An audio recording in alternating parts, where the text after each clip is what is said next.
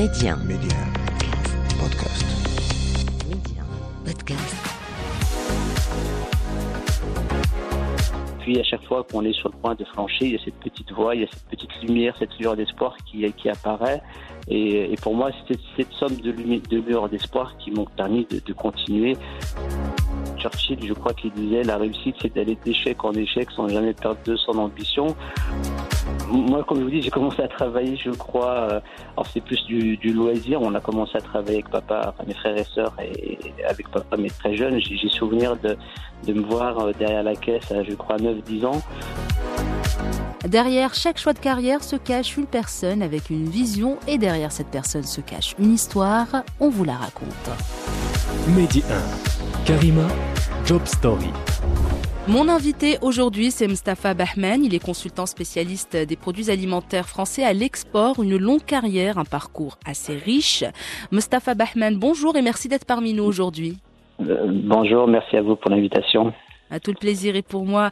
Mustapha, avant d'en apprendre plus sur votre carrière et votre parcours, est-ce que plus jeune, vous saviez déjà ce que vous voulez faire ? Non, pas du tout. Moi j'ai eu la particularité, je dis souvent, je suis né dans une épicier, comme beaucoup d'enfants Enfin, moi je suis né en France, mais mes parents sont de la région d'Agadir. Et comme c'est connu, il y a beaucoup de commerçants en France qui sont originaires de cette région. Et puis moi, je suis né dans un commerce.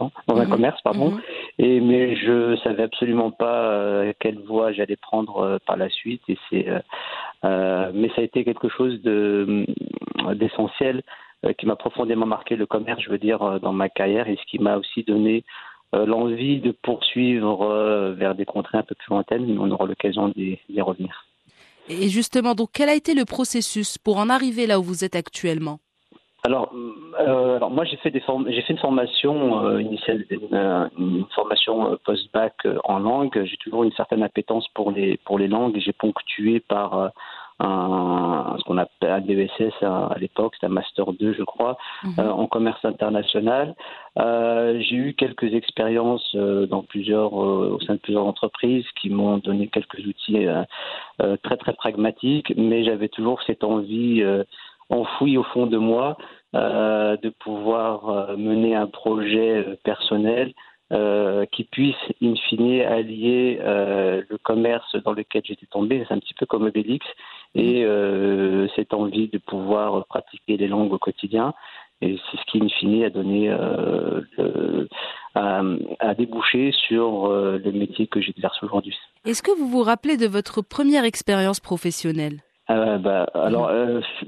Moi, comme je vous dis, j'ai commencé à travailler, je crois, alors c'est plus du loisir. On a commencé à travailler avec papa, enfin, mes frères et sœurs, et avec papa, mais très jeune. J'ai souvenir de me voir derrière la caisse à, je crois, 9-10 ans.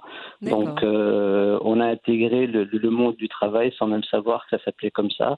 Et c'est véritablement notre première expérience professionnelle qui s'est faite très, très jeune, et qui nous a donné, mais vraiment, qui nous a appris beaucoup de choses. C'est une super, et je dis souvent que, alors j'ai pas fait d'école de commerce, mais j'ai fait l'école du commerce, le vrai, celui où on se lève tôt, celui où on rencontre des clients en chair et en os, et ça a été extrêmement riche et formateur pour la suite de ma carrière. J'en étais pas conscient au début parce que quand on est petit, on n'a pas forcément... il y avait beaucoup de choses qui nous échappent, mais par la suite, ça avait permis vraiment d'avoir un temps d'avance sur pas mal de choses.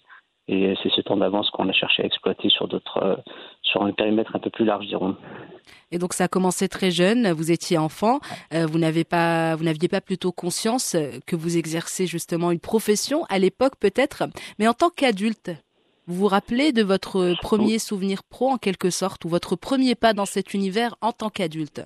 Il y a eu une première expérience, on va dire, c'était à l'issue de ma formation en commerce international, où j'ai intégré une structure qui commercialisait déjà des produits à l'exportation, et je devais travailler à l'époque, faire mes premières armes sur le développement d'une gamme de produits chimiques sur le Moyen-Orient.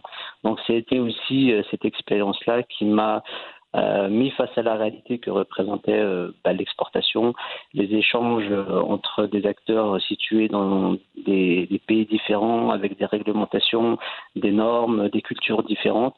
Donc ça a été aussi une expérience qui m'a marqué. Et qui m'a aussi donné vraiment l'envie de continuer dans cette voie-là. Et vous dirigez actuellement une entreprise, Mustapha Bahman. Parlez-nous un peu de cette prise de responsabilité en quelque sorte. Quelles sont les difficultés que vous avez peut-être rencontrées? Question de rapprocher un peu plus les auditeurs et auditrices de ce que vous faites. Oui. Alors moi j'ai créé France Originelle, c'est une TPE, une très petite structure qui a pour vocation d'accompagner des sociétés françaises. Je suis basé en région parisienne, donc l'idée c'est d'apporter ma connaissance et mon expertise de manière très très concrète et pragmatique au service de sociétés françaises qui voudraient trouver des débouchés sur des marchés export. Et donc concrètement, si je devais faire simple, aujourd'hui je représente 5-6 marques que sur les pays du Moyen-Orient et le Maroc. On a un volant d'affaires avec des acteurs marocains et mon but c'est d'exporter des fromages, de la charcuterie, des macarons, des boissons françaises sur ces pays-là. Et les difficultés, vous en avez connues? Oh, mais plein, c'était un parcours qui était jalonné de difficultés. Et je paraphraserais Churchill, je crois qu'il disait la réussite c'est d'aller d'échec en échec sans jamais perdre de son ambition. Sachant que c'est un projet un peu fou. J'avais une idée en tête et après, comment on peut la concrétiser? Il y avait 150 000 manières de faire. Il y a toujours 150 000 manières de le faire. Et puis, il a fallu trouver sa voie dans des environnements qui sont beaucoup plus compliqués que notre environnement national et qu'il a fallu passer des barrières réglementaires, logistiques, parce qu'exporter un produit, ça prend beaucoup de temps et ça nécessite beaucoup d'adaptation sur le plan des étiquetages. Enfin, je ne vais pas rentrer dans des considérations trop techniques pour pas forcément perdre les auditeurs, mais c'était vraiment faire en sorte que le produit puisse être adapté aux contraintes réglementaires au Maroc, en Arabie Saoudite, au Qatar, aux Émirats, au Koweït, pour pouvoir ensuite lancer le produit et le faire le développer sur le long terme. Donc la première difficulté que j'ai eue, c'était de trouver déjà des fournisseurs qui acceptent de jouer le jeu. Et puis comme je démarrais littéralement d'une feuille blanche, il a fallu se créer un réseau, il a fallu se rendre sur place, trouver des contacts, faire des premiers essais.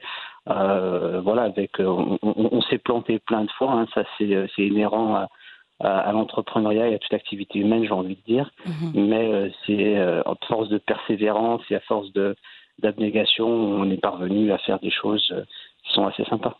Et en parlant d'entrepreneuriat, une question que j'aime beaucoup poser aux personnes qui se lancent justement dans cette aventure de l'entrepreneuriat, est-ce que selon vous, on est entrepreneur ou on le devient ? Alors là, c'est la sempiternelle question. Moi, je pense que j'ai une déformation de par le contexte familial dans lequel j'ai grandi.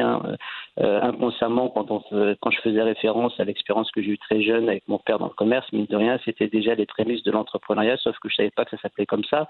Cette volonté d'indépendance, d'être relativement libre par rapport à la manière dont on veut mener sa barque professionnelle.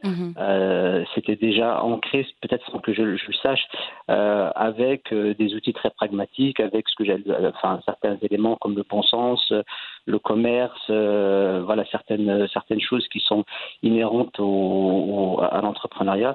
Après, il y a des compétences aussi qui s'acquièrent. Moi, je travaille beaucoup aujourd'hui avec les outils de notre temps, le digital notamment. Donc, est-ce que c'est inné ou c'est acquis? Sincèrement, je pense qu'il y a un peu des deux. Un peu des deux. C'est la meilleure réponse, finalement. Peu des deux. À quelle dose, je ne pourrais pas vous le dire. C'est ça aussi, je pense que c'est propre à chacun. C'est du cas par cas. Oui, exactement. Et vous venez de parler, donc vous avez plutôt mentionné à plusieurs reprises votre famille, votre entourage. Quel rôle, justement, a joué votre entourage dans votre épanouissement professionnel? On sait que l'entourage, généralement, c'est très important lorsqu'on veut avoir une carrière professionnelle, une bonne carrière professionnelle en quelque sorte. Il faut être bien entouré de personnes bienveillantes. Dans votre cas, quel rôle a joué justement cet entourage, que ce soit la famille, donc très proche, mais aussi les connaissances et les amis? C'est un rôle fondamental, hein, parce qu'on peut pas tout faire, tout seul si on veut être honnête. Après, par rapport à un projet qui est relativement novateur, toute la difficulté, c'est de faire comprendre là où on veut aller notamment à ses parents ou pas parents au sens de père et mère, ou à ses parents assez proches, et de les rassurer, parce qu'ils sont toujours un petit peu inquiets, surtout que quand j'ai décidé de porter ce projet d'accompagner des sociétés à l'international, c'était relativement flou. Il y avait beaucoup de questions, de risques qui étaient présentes dans leur esprit, et à juste titre, mais c'était quand même une présence bienveillante, en disant voilà, il faut continuer, il faut persévérer, tout en sachant que ça devrait finir par payer. C'est une sorte de motivation, même si des fois elle est teintée d'un petit peu de doute, en se disant mais finalement, est-ce qu'il fait bien, est-ce qu'il n'est pas en train de foncer contre un mur. Mais non, la présence des proches, elle est vraiment importante, tout en sachant que ça reste une aventure. Voilà, c'est comme on dit souvent, l'entrepreneuriat, c'est sauter en parachute, mais sans forcément savoir à quel moment on va ouvrir le parachute. Il y a beaucoup de surprises qui se présentent à nous. Non, mais il faut être bien armé financièrement, d'un point de vue de la motivation et d'un point de vue aussi du réseau. Hein. Ça, c'est capital. C'est vrai que c'est capital finalement, Mustapha Bahman, peut-être des moments de doute durant votre carrière. Et comment vous les dépassez, justement, ces moments de doute? Comment je vous... en ce qui me concerne, c'est un projet un petit peu fou, parce que comme je l'ai dit, j'ai vraiment démarré d'une feuille blanche, donc avec beaucoup d'inconnus, mais en ayant la conviction, alors qui n'était pas toujours rationnelle, et je pense que c'est là où il y a un petit brin de folie à avoir, en se disant je continue, je persévère, même si là je suis des fois dans le flou, dans le doute, hein, c'est une réalité, mais il y a toujours cette espèce de petite voix. Alors c'est peut-être de l'inconscience, mais je sais pas comment on pourrait l'appeler. Voilà, c'est ce qui permet de dépasser ces doutes. Et puis à plusieurs moments, j'ai voulu arrêter, parce que je me disais mais non, finalement est-ce que j'arriverai à porter ce projet sur la durée. Et puis à chaque fois qu'on est sur le point de flancher, il y a cette petite voix, il y a cette petite lumière, cette lueur d'espoir qui apparaît. Et pour moi, c'est cette somme de lueur d'espoir qui m'ont permis de continuer quand il y avait des grosses incertitudes. Donc il y a vraiment des choses qui sont de l'ordre de l'impalpable, de l'irrationnel, des choses qui sont vraiment très très subjectives. Souvent, quand on échange, on parlait de la relation qu'on pouvait avoir avec des proches. Alors il y a du soutien, mais certaines fois ils posent la question, mais est-ce que tu es sûr de ce que tu fais? Je suis sûr que ce que j'ai envie de faire, mais la voie que j'ai choisie, il n'y a pas de garantie. Très souvent, il faut rester extrêmement humble. Moi, c'est quelque chose que j'ai beaucoup appris dans ce métier-là, c'est qu'il faut rester extrêmement humble par rapport à plein de choses, une certaine rationalité qu'il faut avoir, mais voilà, on a connu tous le Covid, et il se passe des choses qu'on peut absolument pas anticiper, mais il faut essayer d'avoir la foi chevillée au corps, et puis continuer à tracer son petit bonhomme de chemin en étant optimiste. Bien sûr, et se rappeler aussi pourquoi on a commencé. Généralement, quand on commence quelque chose avec passion, même quand on a des moments de doute et on se rappelle pourquoi on a commencé tel ou tel projet, ça peut aussi nous motiver à aller de l'avant. Et puis, après, moi, il m'est arrivé plusieurs fois de dire, bon, c'est bon, là, j'arrête. Et puis, quand je me repose, je prends un café, je me dis, mais non, on est purée, mais tout le travail, le machin, les rendez-vous, non, tu peux pas arrêter, tu as fait trop de chemin pour pouvoir faire machine arrière. Alors, des fois, c'est un peu inconscient, hein. Ça, de l'inconscience, hein. C'est très conscient comme réflexion, mais ça peut être des fois pas passer pour de la folie ou de l'inconscience. Mais voilà, c'est vrai qu'il y a des phases de non-retour qui moi ont été importantes, parce que je me disais non, j'ai abattu tellement de travail, j'ai fait déjà tellement de choses que je peux pas arrêter. Je peux plus faire machine arrière.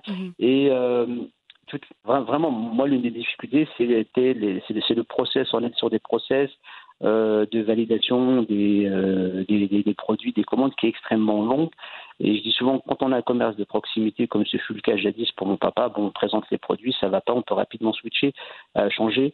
Là, quand on est sur des process assez longs, sur 12 mois à 18 mois pour enregistrer un produit auprès des autorités locales, le faire tester, le valider, si ça ne marche pas, il faut retrouver un second souffle pour pouvoir se dire on va ajuster l'offre, on va proposer autre chose, mais on repart sur un cycle de 6-12 mois pour pouvoir retester. Donc toute la difficulté, c'est vraiment le temps qui, à l'export, est très très long sur le process de décision. Et justement, peut-être dans la continuité, Mustapha Bahman, si vous deviez choisir la chose que vous aimez le plus dans ce que vous faites et celle au contraire que vous aimez le moins, ça serait quoi? C'est celle que j'aime le moins, c'est le temps, parce qu'on est tous un peu pressés, enfin le temps que prennent les choses. Voilà, on aimerait tous que ça se fasse plus rapidement, mais ce que j'aime le plus, c'est quand j'arrive à concrétiser un client, et on en a quelques-uns qui sont relativement importants.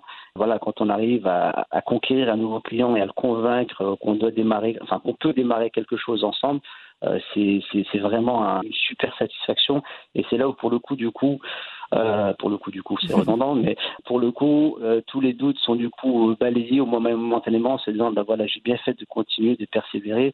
Et l'une des choses les plus formidables que moi j'ai la chance de connaître dans mon quotidien, c'est de pouvoir rencontrer des gens de tous horizons. Je me balade assez souvent sur les pays que j'ai cités, l'Arabie Saoudite, le Koweït, les Émirats, le Maroc aussi. Ça permet de rencontrer des gens de toutes les cultures, de tous horizons. Et sincèrement, ça, c'est une source de richesse qui est vraiment extraordinaire. Et votre plus grand rêve professionnel, Mustapha Bahman, à ce stade, ça serait quoi? Franchement, c'est de continuer à faire ça et de continuer à avoir la même passion qui m'habite. Je tire pas des plans sur la comète. Je suis aussi extrêmement lucide et j'ai les pieds sur terre par rapport à toutes les difficultés qu'on peut rencontrer quand on est sur cette activité de très long terme, avec ce que j'ai cité tout à l'heure. Il peut y avoir des Covid, des interdictions de voyager, l'inflation en ce moment qui est galopante. Donc si dans 30 ans je continue avec la même passion, pour moi c'est que l'objectif sera atteint. C'est tout ce qu'on vous souhaite, Mustapha Bahman, pour la suite et peut-être pour la route, justement, des conseils pour les personnes qui nous écoutent actuellement, alors qui sont soit coincés dans des carrières qu'ils n'aiment pas, qui ont du mal à trouver leur vocation, qui aimeraient tout simplement vivre de leur passion, mais qui ont un petit peu peur. Qu'est-ce que vous pouvez leur dire à ces personnes? Question de les motiver, pourquoi pas, ou de les stimuler. C'est de tenter. Moi, je dis souvent, il y a un grain de folie, j'ai voulu le tenter, j'ai pris des risques. Le conseil que je donnerais, c'est vraiment d'essayer de prendre quand même des risques mesurés. Je sais qu'il y a des gens qui sont capables d'envoyer, de renverser la table et de retourner la table et de commencer et de faire table rase du passé pour lancer un projet. Voilà, ça peut être quand même relativement risqué, mais je dis souvent qu'il faut peut-être des fois opérer des transitions pour essayer de faire ce qu'on aime et d'essayer peut-être le projet sur un format sur un petit périmètre, puis grandir, mais sans tirer des plans sur la comète, en ayant foi en sa bonne étoile, en sa destinée. J'ai un ami qui me contacte là dernièrement qui a fait pas mal d'années sur le Moyen-Orient et qui se posait des questions par rapport à une opportunité professionnelle. Il me dit ça marche pas. Je lui dis mais si ça marche et que tu n'oses pas le faire, tu seras passé à côté de quelque chose qui visiblement te passionne. Donc voilà. Alors je sais que souvent on aime bien rester dans sa zone de confort et puis pour trouver une zone de confort qui soit un petit peu différente mais qui pour le coup est plus en phase avec ce qu'on a envie de faire, faut prendre des risques, toujours mesurés, et il faut faire preuve de bon sens. Moi je dis souvent c'est le bon sens de l'épicier qui sait calculer son temps, qui sait calculer ce qu'il achète pour pouvoir le vendre à un certain prix et pouvoir en vivre. Et souvent la difficulté à travers les porteurs de projets qu'on a pu côtoyer, c'est soit de vouloir aller trop vite et sur Excel c'est extrêmement facile de se projeter à 5-10 ans après. La réalité du terrain est plus compliquée. Donc c'est le premier écueil, et le deuxième c'est de se dire mais non, et c'est l'inverse, c'est de se dire non mais j'ai tellement peur parce que si jamais ça marchait pas. C'est vraiment parti pour moi, c'est vraiment c'est pas de la philosophie, c'est du vécu. On se casse la gueule une fois, on se relève, on se casse la gueule deux fois, on se relève, on apprend. C'est comme quand on est petit et quand on est enfant. Moi je connais pas d'enfant qui se soit levé d'une seconde à l'autre et qui a commencé à courir, il titube, il tombe, il se relève, il apprend à marcher et puis il trouve son rythme de croisière, puis il apprend à courir. Et c'est un process naturel et pour moi, l'entrepreneuriat ou tout projet, quel qu'il soit, il doit passer, je pense, par ces étapes-là. C'est important. Et l'échec, finalement, c'est un apprentissage, comme dirait l'autre. Donc, il faut le voir comme ça. C'est beaucoup plus simple et ça nous permet d'avancer et d'aller de l'avant. Et plus sain, et de l'accepter et de l'intégrer, parce que quand on tombe, si on sait que c'est une étape vers, on le vit avec beaucoup plus de facilité que si c'était oh mon Dieu, je suis tombé là, qu'est-ce qu'il essaie, c'est la fin des haricots. Non, il y a toujours le proverbe dit si le plan A ne marche pas, il y a 25 autres lettres dans l'alphabet, donc il faut continuer jusqu'à trouver la lettre qui nous va bien. C'est sur ce beau conseil que se referme notre échange. Mustapha Bahman, merci beaucoup d'avoir accepté mon invitation. Merci à vous, c'est très gentil. Merci à vous de m'avoir invité. Et bon courage pour la suite. Merci, à très bientôt. À bientôt. Merci d'avoir partagé vos histoires avec nous en toute intimité, des histoires qui marqueront certains et impacteront plusieurs. Job Story, c'est à retrouver en avant-première sur Média Podcast, un petit abonnement pour la route pour ne plus rien manquer. Restez ouverts et surtout, restez curieux.